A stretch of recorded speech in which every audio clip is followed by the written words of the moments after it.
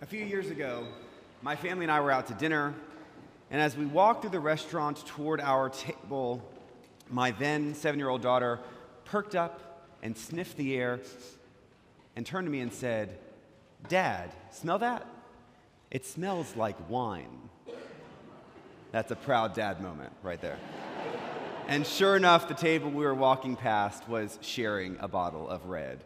And I thought about that story today because we just heard one of my favorite gospel stories, the wedding in Cana. Now, Cana is a town in the region of Galilee. And Jesus, presumably, we believe, grew up in Nazareth. And so Galilee is not that far away. It would sort of be like going from here to a wedding in Denton or McKinney, of course, on foot. So not that far, but far enough away. But you would probably know a few people. And so Jesus and his family were likely connected to this family getting married in a pretty significant way. Now, this story of the wedding at Cana in Galilee only appears in the Gospel of John. This is the way John chooses to write how Jesus begins his public ministry. Not a sermon like Luke or Matthew, not an exorcism like Mark, but a miraculous transformation of water into wine. Now, as we consider this story, we might be tempted to kind of toss this off as a really great party trick. Or perhaps, as Episcopalians, we think that it's gratifying that Jesus would have launched his ministry in the only sensible way, with some fine wine. But let's connect what's going on here in this story a little deeper. Jesus takes something that is plain and makes it something special. Jesus takes something that is ordinary and makes it very fine as an example of what God can do in the world. This story goes well beyond the technical components. It's not about wine. This story is about grace upon grace upon grace, the extreme extravagance of God's grace. And it's not just about water to wine.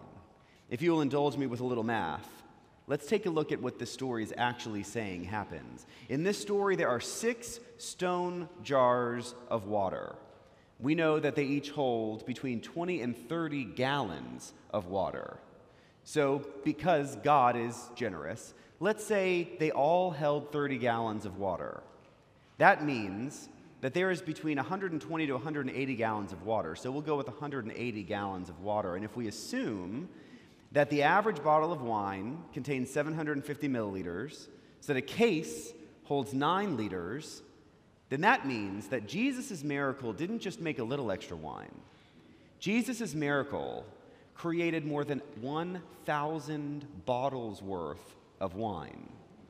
That is an extreme example of God's extravagant grace. So the point of this story, not to make us think of a nice dinner party where the host opens a couple nice bottles after dinner. This miracle is meant to make our heads swim with the scale of the miracle, the scope of the transformation. The wine that he created was more than they could have ever drank at that party. What we get from this story is God's excessive grace. God's grace that pours out over everyone in every way. And this connects with our season of Epiphany. Right now we are living into the season of Epiphany, and Epiphany literally means learning something new, right? Having epiphanies. They are revelations. They are realizations of what is true that we might not have seen beforehand.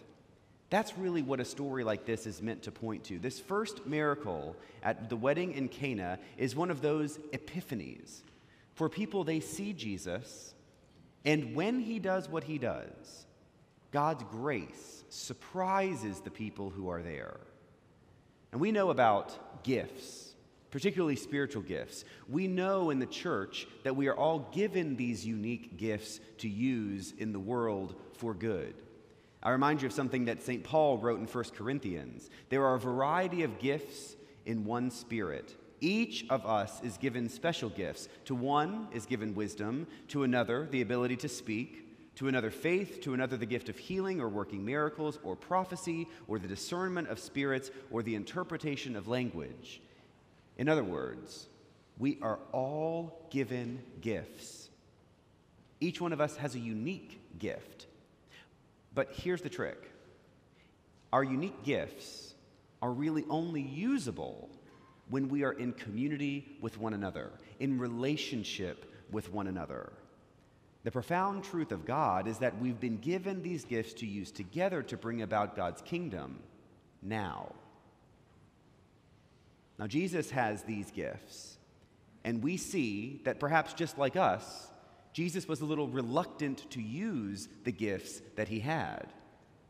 If we think back to the story of the wedding in Cana, Jesus and Mary are sitting there at the wedding, and they learn that they've run out of wine. And the scene is a great one, because Jesus, knowing he can do something, has yet to act.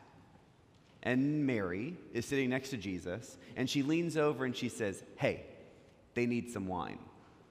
And Jesus says, "What is that? It's not my problem that they ran out of wine." And can you imagine the look Mary gave him?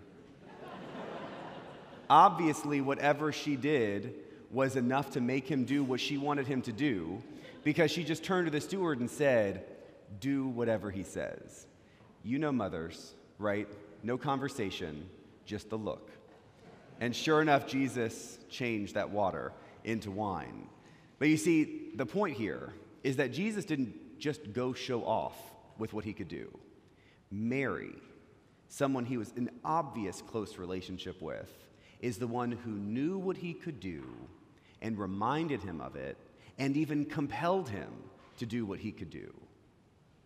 Community matters. Our relationships matter. And you may have heard me say before that although technically we could be Christian on our own, it is not a good idea. Because following Jesus, living into our discipleship, takes each other. We call out one another, knowing that giftedness inside. We see what others have in them, and we help them both identify it and use those gifts for the good of others. We need each other. We discern our gifts together, and we support each other in very deep and meaningful ways. Now, I imagine that not every person in these pews knows clearly what their gifts are, and yet we can figure that out together. We come here in a church community not just to worship God, although that's good, not just to sing together or learn together, and all of that is good. But we come together in a church community so we can figure out what God is doing inside each of us, and then have the confidence and courage, even if it comes from someone else, to use those gifts to the glory of God's kingdom on earth now. You see, as we continue this new year, I invite you to open yourself up to one another, to be vulnerable to one another, to be strong enough to show each other, especially those you are already close with, the giftedness you have inside, so that through your brothers and sisters here at St. Michael, you can begin to use those gifts in ways that meet the needs of God's people all around you. And who knows, you might find yourself in the right place at the right time to remind someone else of God's truly extravagant grace. Amen.